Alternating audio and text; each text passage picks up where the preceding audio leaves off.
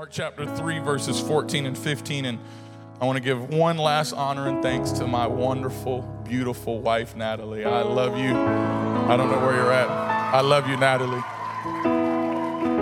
You're a phenomenal mother and a great wife, and I'm so thankful I get to do life with you. I wouldn't want to do life any other way than with you in Jesus. Mark chapter 3, verse 14. And he ordained 12. Ordained is kind of an old word we don't really use much. You don't really post that or see that on memes or GIFs or anything, but ordained means to call. Someone say to call.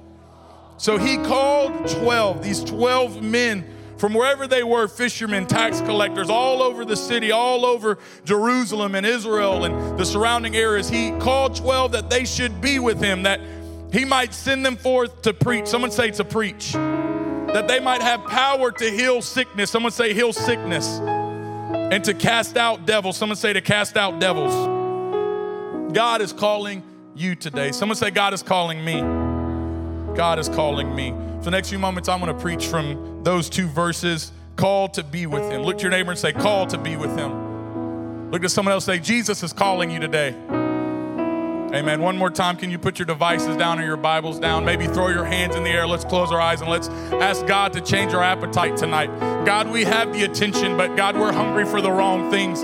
It's not that video games or movies or those things are bad or sinful, but they are a weight. And Hebrews 12:1 says, lay aside every weight and sin that does so easily slow us down and let us run with everything we have for you. So today I pray that we can change our appetite, that our desire can be you. Our desire can be to know you more, because this world is going to fade away. And so though we're going to enjoy the temporal, we're going to enjoy the life here, but God, we want to make sure that we're preparing for life there with you in eternity. So whatever it takes, whatever commitments we have to make, whatever prayers we have to pray, I pray that today that we can search our hearts and we can change our appetite in Jesus' name. Amen. One more time before you're seated, why don't you say, called to be with him. Amen. You can be seated. Can you imagine one day Peter, the sons of thunder, Zebedee, that they're just fishing, they're hanging out. Matthew, he's just collecting money. And then one day, this guy named Jesus is walking by. He just looks at him and says, hey, why don't you follow me? See, the Bible records exactly what God wanted it to record, but there's a lot left in the scriptures and there's a lot more conversation going on. And I can imagine, just like you and I, that the Jews, these disciples, these 12 men, as they're working hard, as they're living their life, doing their best in whatever capacity they are living in, that this man that says, come and follow me, they probably asked some questions about it. What do you mean follow you? Who are you and where are we going? How are we going to live? How are we going to survive? You can tell this is true because in Matthew and Mark, we see disciples that said, well, we have a funeral this week and I need to go tell my family bye and I need to go turn in my 2 weeks notice and then I'll follow you. But Jesus says, no, you got to give up all of that and just follow me. Someone say, follow me. And the disciples were the exact same way. They probably had questions. They probably had some doubts and some hesitations while this man, Jesus, has yet to reveal himself as God manifest in the flesh. But yet he says, follow me. He called them and he says, I want to do life with you. I have a great life. John 10:10 says, I have come that you might have life and life more abundantly. And these men are now chosen, just like you are chosen today, young lady, just like you are chosen today, young man, to follow after God, to be in a relationship with God, to go on the adventure of a lifetime called a walk with God. And in this scripture in Mark chapter 3, verses 14 and 15, we see some great things that God called the disciples to do that he's also calling you and I to do as his disciples in the 21st century. The first thing is we see that God called them that they might preach. Someone say to preach. Brother Chris, all over the world is falling apart. Racism and mental health and depression and anxiety and fighting and violence and families are being torn apart. And I want to let you know the answer for the world today, that same answer from 2,000 years ago, is still Jesus Christ and him crucified. If you know someone in your school that's struggling with their gender, if you know someone in your school that's struggling with depression, someone that's in a broken family, you are called to preach Jesus in your middle school, in your high school, in your college campus, in your neighborhood, in your family. It doesn't matter how broken they are. It doesn't matter what their lifestyle is. When Jesus steps into the room, everything has to change. Chains have to break. Fear has to bow. Everything changes at the name of Jesus. See, Pastor, I believe in counseling. I believe in getting help. I believe in medicine. I believe in all of those things. But all of those things are secondary to Jesus himself. Jesus wants to save you. Jesus wants to heal you. Jesus wants to change your family. You can walk into your house tonight and you start to call the name of Jesus over your house, and your family can change forever at the name of Jesus. Brother Drew Galloway talked about it last night, that and the night before that, when he just got serious and he stood up and fought and he got serious about living for God and he started to tell others about Jesus. He baptized half of his family. Half of his family received the gift of the Holy Ghost. I kind of have that same story. The first person I ever got to baptize was my oldest sister in the name of Jesus Christ, because when you preach Jesus, your family can be saved. It doesn't matter how long they've been gone. When you preach Jesus, your high school can be changed. When you preach Jesus, you can affect your middle school. You can change your whole world because you are called to preach Jesus. Yes, everything else might help them secondary, but first and foremost, we preach Jesus. Jesus over our families, Jesus in our cities, Jesus in our schools. We need Jesus. God, I pray. We need you, Jesus. We need you. So come on, young man, you've been struggling with your call. Come on, young lady, you've been struggling with your call. You are called to preach Jesus. If you're following him, then you're called to tell others about him. It's not about just us four and no more. There's a broken world out there, and they need Jesus. He called 12 that they should be with him, that they should preach the gospel of Jesus to everybody, because Jesus saves. But he doesn't stop there. He says that I've called you to have power to heal sickness. Someone say heal sickness. That means cancer. That means headaches. And it's not just physical things either. That also means mental things, things that's plaguing your mind, things that you've been struggling with, thoughts about yourself and low self-esteem. You have the power in the name of Jesus to be healed of all that sickness. You can walk to that young lady who's wearing long sleeves and all the bracelets because she's trying to hide all the cuts. She's trying to hide the thing that's trying to help her. But in reality, you can go and pray over her mind, and her life is forever changed, because when you preach Jesus and you call on the name of Jesus, they can be healed. Isaiah 53 says, by his stripes we are healed. But more than just physical, he was bruised for our iniquities. A bruise is a broken blood vessel that's underneath the skin that doesn't puncture outside the skin. It's a wound that's inside, and Jesus was wounded inside for the inside things, the things that we hide, the things that we don't let leak out. But he was bruised for those things so that you can have the power to heal. The next time you're in a youth service, we might not have a big sanctuary like this. It might only be 5 of you all. It might be 50 of you all. The next time you're in a youth service, you have the power, because you are a disciple of Jesus Christ, to go lay hands on someone that's sick in their mind, that's sick in their body, and they shall be healed. You are called to do it. You're called to preach. Someone say to preach. You're called to heal sickness. Someone say to heal sickness. And you're called to cast out devils. You have authority and dominion over every single evil spirit in your home. It doesn't matter if your family's living for God or not. You control what comes on your screen. You control what video games you play. You don't have to just allow anything into your home, but you can stand up as an apostolic young lady. You can stand up as an apostolic young man, and you can make up your mind. You know what? As for me and my house, we will serve the Lord. I'm casting out the evil spirits. That depression's not coming in my home anymore. I'm not struggling with anxiety anymore. I'm not struggling with low self-esteem anymore. I'm called to cast out devils. I have authority. What I bind on earth will be bound in heaven. What I loose on earth will be loosed in heaven. So tonight, I take authority. I take authority over what's going on in my school. I take authority over the drug use. I take authority over the filters and all the fake facades on social media. I take authority of all the fornication that's going on. I take authority over all of that, and I call Jesus over it. And that's exciting to preach about, and it should be. We believe to preach Jesus. We pray over our food in the name of Jesus. We baptize in the name of Jesus. When you're about to get into a car accident, you call out the name of Jesus.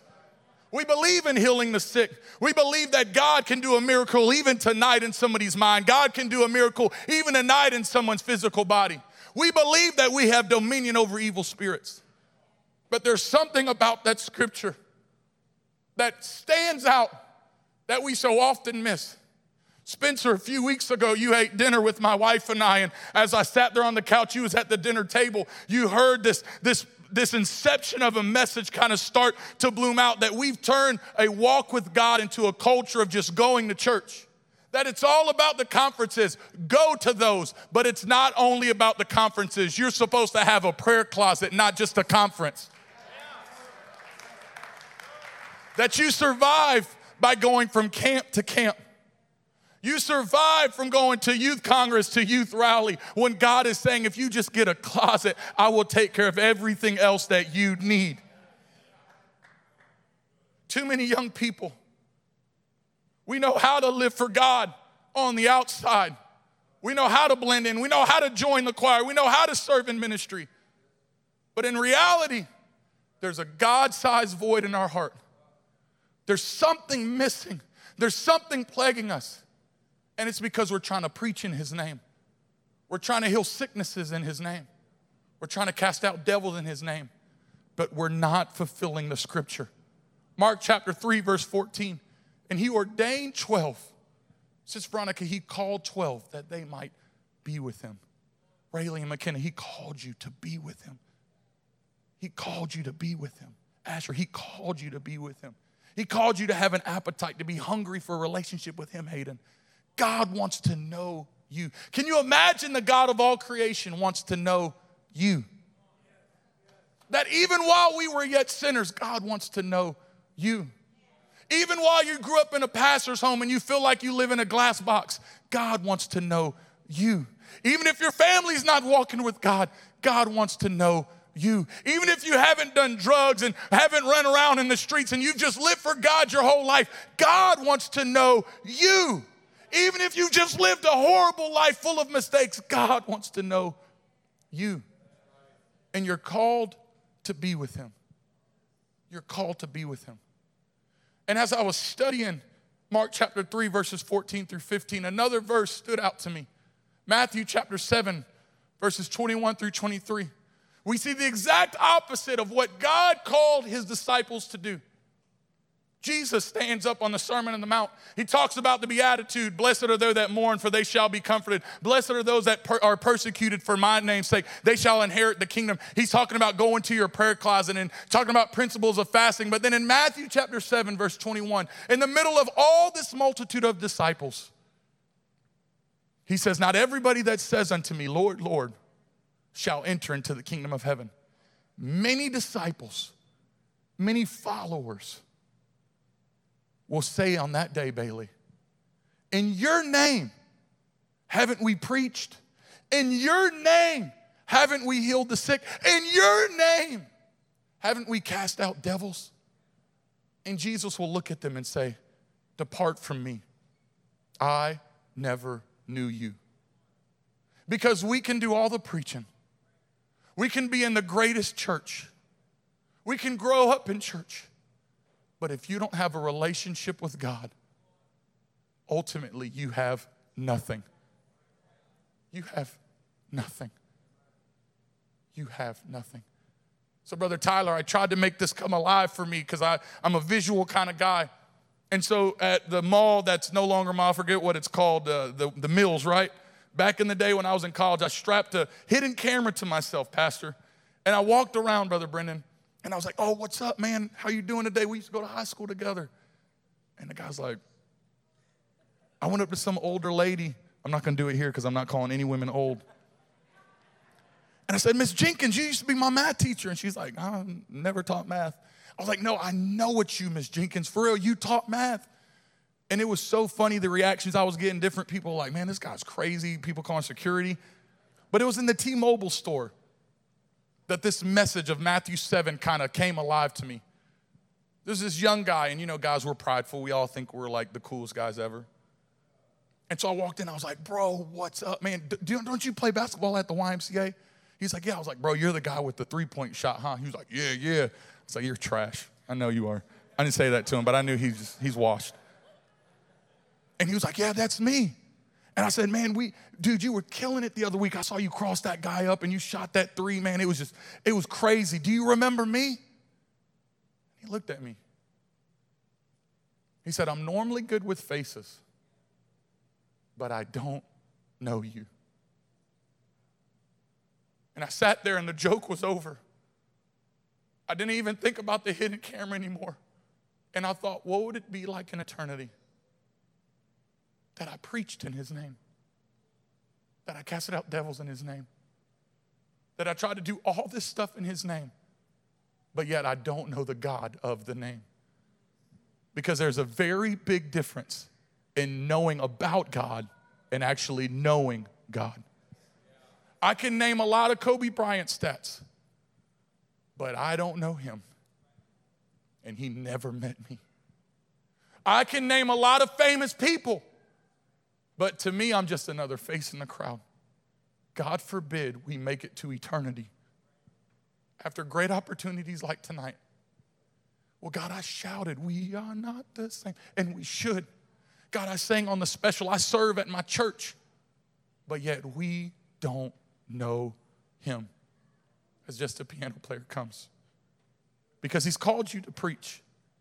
He's called you to heal sickness. He's called you to cast out devils. But first, he's called you to himself. And today, Roman, as we were sitting there eating Chick-fil-A during lunch, you asked me, okay, you're preaching, I heard it. What are you going to do? I said, I was waiting for you to tell me. I thought you were a praying young man. And when he asked me that, we was kind of in a room full of people, and I kind of awkwardly answered him. I don't know if he even remembers that, but Kyle pointed it out to me later. And I said, because when you asked me that, God spoke something into my spirit for tonight. I texted Brother Drew Galloway, and I said, Drew, I don't know what you're preaching. I don't want your notes. But this is what I'm feeling in the spirit. And he said, I was preaching that exact style of message about a relationship with God. Because the call of God always starts with the call to God. God forbid that you're a Judas, that you see the multitudes fed. You see the blind eyes open. You see the lame walk, the deaf hear. God forbid you get to be a part of New Life with Pastor Aaron Batchelor, Crossroads with Brother Cressman, Restoration with Brother Trimble, The Sanctuary with Brother Blaine. God forbid you get to be a part of one of these great churches around. But yet you are like Judas, where you get to see the miraculous week after week. Your pastor fasts and prays to have a message for you. And you're around it. You even can come to an altar sometimes. You even serve in ministry. But Judas, when Mary came with this alabaster box full of precious oil and she broke it at Jesus' feet, Judas said, that's a waste of money. You know what we could do with that money?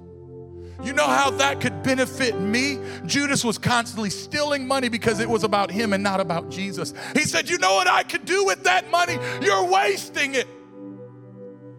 And Jesus looks at him and says, it's never a waste when you're sacrificing anything for God. It's never a waste when you sacrifice that precious video game for God. It's never a waste when you unsubscribe from that video stream. It's never a waste when you put a time limit on your phone. It's never a waste when you fast. It's worship. And what Judas lost was worship. That God loves me. That the God of all creation loves me. And he started seeing going to church as a waste. He started seeing going to youth service as a waste. He started seeing, why do I have to fast and push back food? That's a waste. Why do I have to live like this? That's a waste. Why do I have to pray? That's a waste. Why do I have to read my Bible? That's a waste. Why do I have to dance? Why do I have to lift my hands? It's all a waste. But Mary said, no, it's worship. I don't hang out with those friends that negatively influence me because I'm worshiping. I'm hungry for God, Hayden, so I choose to worship. So Mark 3:14 through 15, as we all stand. God called 12 that they might be with him, that they might preach, that they might heal sickness, that they may cast out devils. But first, the call of God always starts with the call to God. Because in reality, just like the 12 disciples, when you're with Jesus, everything changes. Because as long as they were with Jesus, people were healed. As long as they were with Jesus, 3,000 was filled on the day of Pentecost with the gift of the Holy Ghost, because they were with Jesus. As long as they were with Jesus, demons had to flee and jump into pigs and jump over a cliff, because when you're with Jesus, everything else is added. Seek ye first the kingdom of God, and everything else will be taken care of. So no more going through the motions. No more hiding behind what you've learned to do is act good in church. But God is calling you to be with him. And you've constantly hit that red button on your spiritual phone, decline, decline, decline. I just don't want a relationship with God. It's a waste. And so he put this text to you. He's leaving you voicemail after voicemail saying, I love you. Braden, I love you. Spencer, I love you. McKenna, I love you. Jesus is calling to you, CJ. He's calling to you, Jaden. He's calling to you, Caden. Tanner, Mason, he's calling to you. Don't get lost in ministry that you lose God. Can you find your place to pray right now? Not with friends yet, but can you maybe make your way to an altar, go find a corner somewhere, and can we just be honest in this moment, in this altar call? God, search me that I'm not going to church, that I'm not involved, and yet I don't know you. God, it's not a waste, but I choose to worship because you're calling me to a relationship with you first. And so I pick up that spiritual phone and I decide I'm going to live for you. I decide to change what I'm hungry for, to change my appetite. God, I just want to know you. One thing have I desired. That's what I'm going to seek after, that I may dwell in the house of the Lord all the days of my life. God, take this world, but give me you. If I have you, everything else will be okay. What will it profit you to gain the whole world but lose your soul because you don't know Jesus? That's it, young man. Why don't you really cry out to God right now and be honest? We're passionate about sports. Why don't we get passionate about God right now? Come on, young lady, your Heavenly Father loves you. You've been looking for love like the woman at the well in all the wrong places, when God is saying, I have life for you if you just choose a relationship with me. Come on, don't get lost in ministry. Don't get lost in a facade, but choose Jesus today. That's it. Maybe you need to bend down and really just cry out to God and build an altar. Maybe you just need to close your eyes and not go through the motions and really say, God, I need you. Maybe you need to make some fresh commitments. You know what? I spend so long on video games, but yet I don't pray. So today, God, I choose you. That's it. God is coming back. I know we don't hear it. He's building his church like Noah was building the ark. We don't know when the rain's going to come. But are you ready? God wants a relationship with you, young lady. God wants a relationship with you. I know he has a relationship with your parent who's a ministry, but he wants a relationship with you. I know your parents have left you, but he wants a relationship with you. I know you're struggling, but he wants a relationship with you. I know you don't have it all together, but it's not a waste to choose Jesus. It's worship.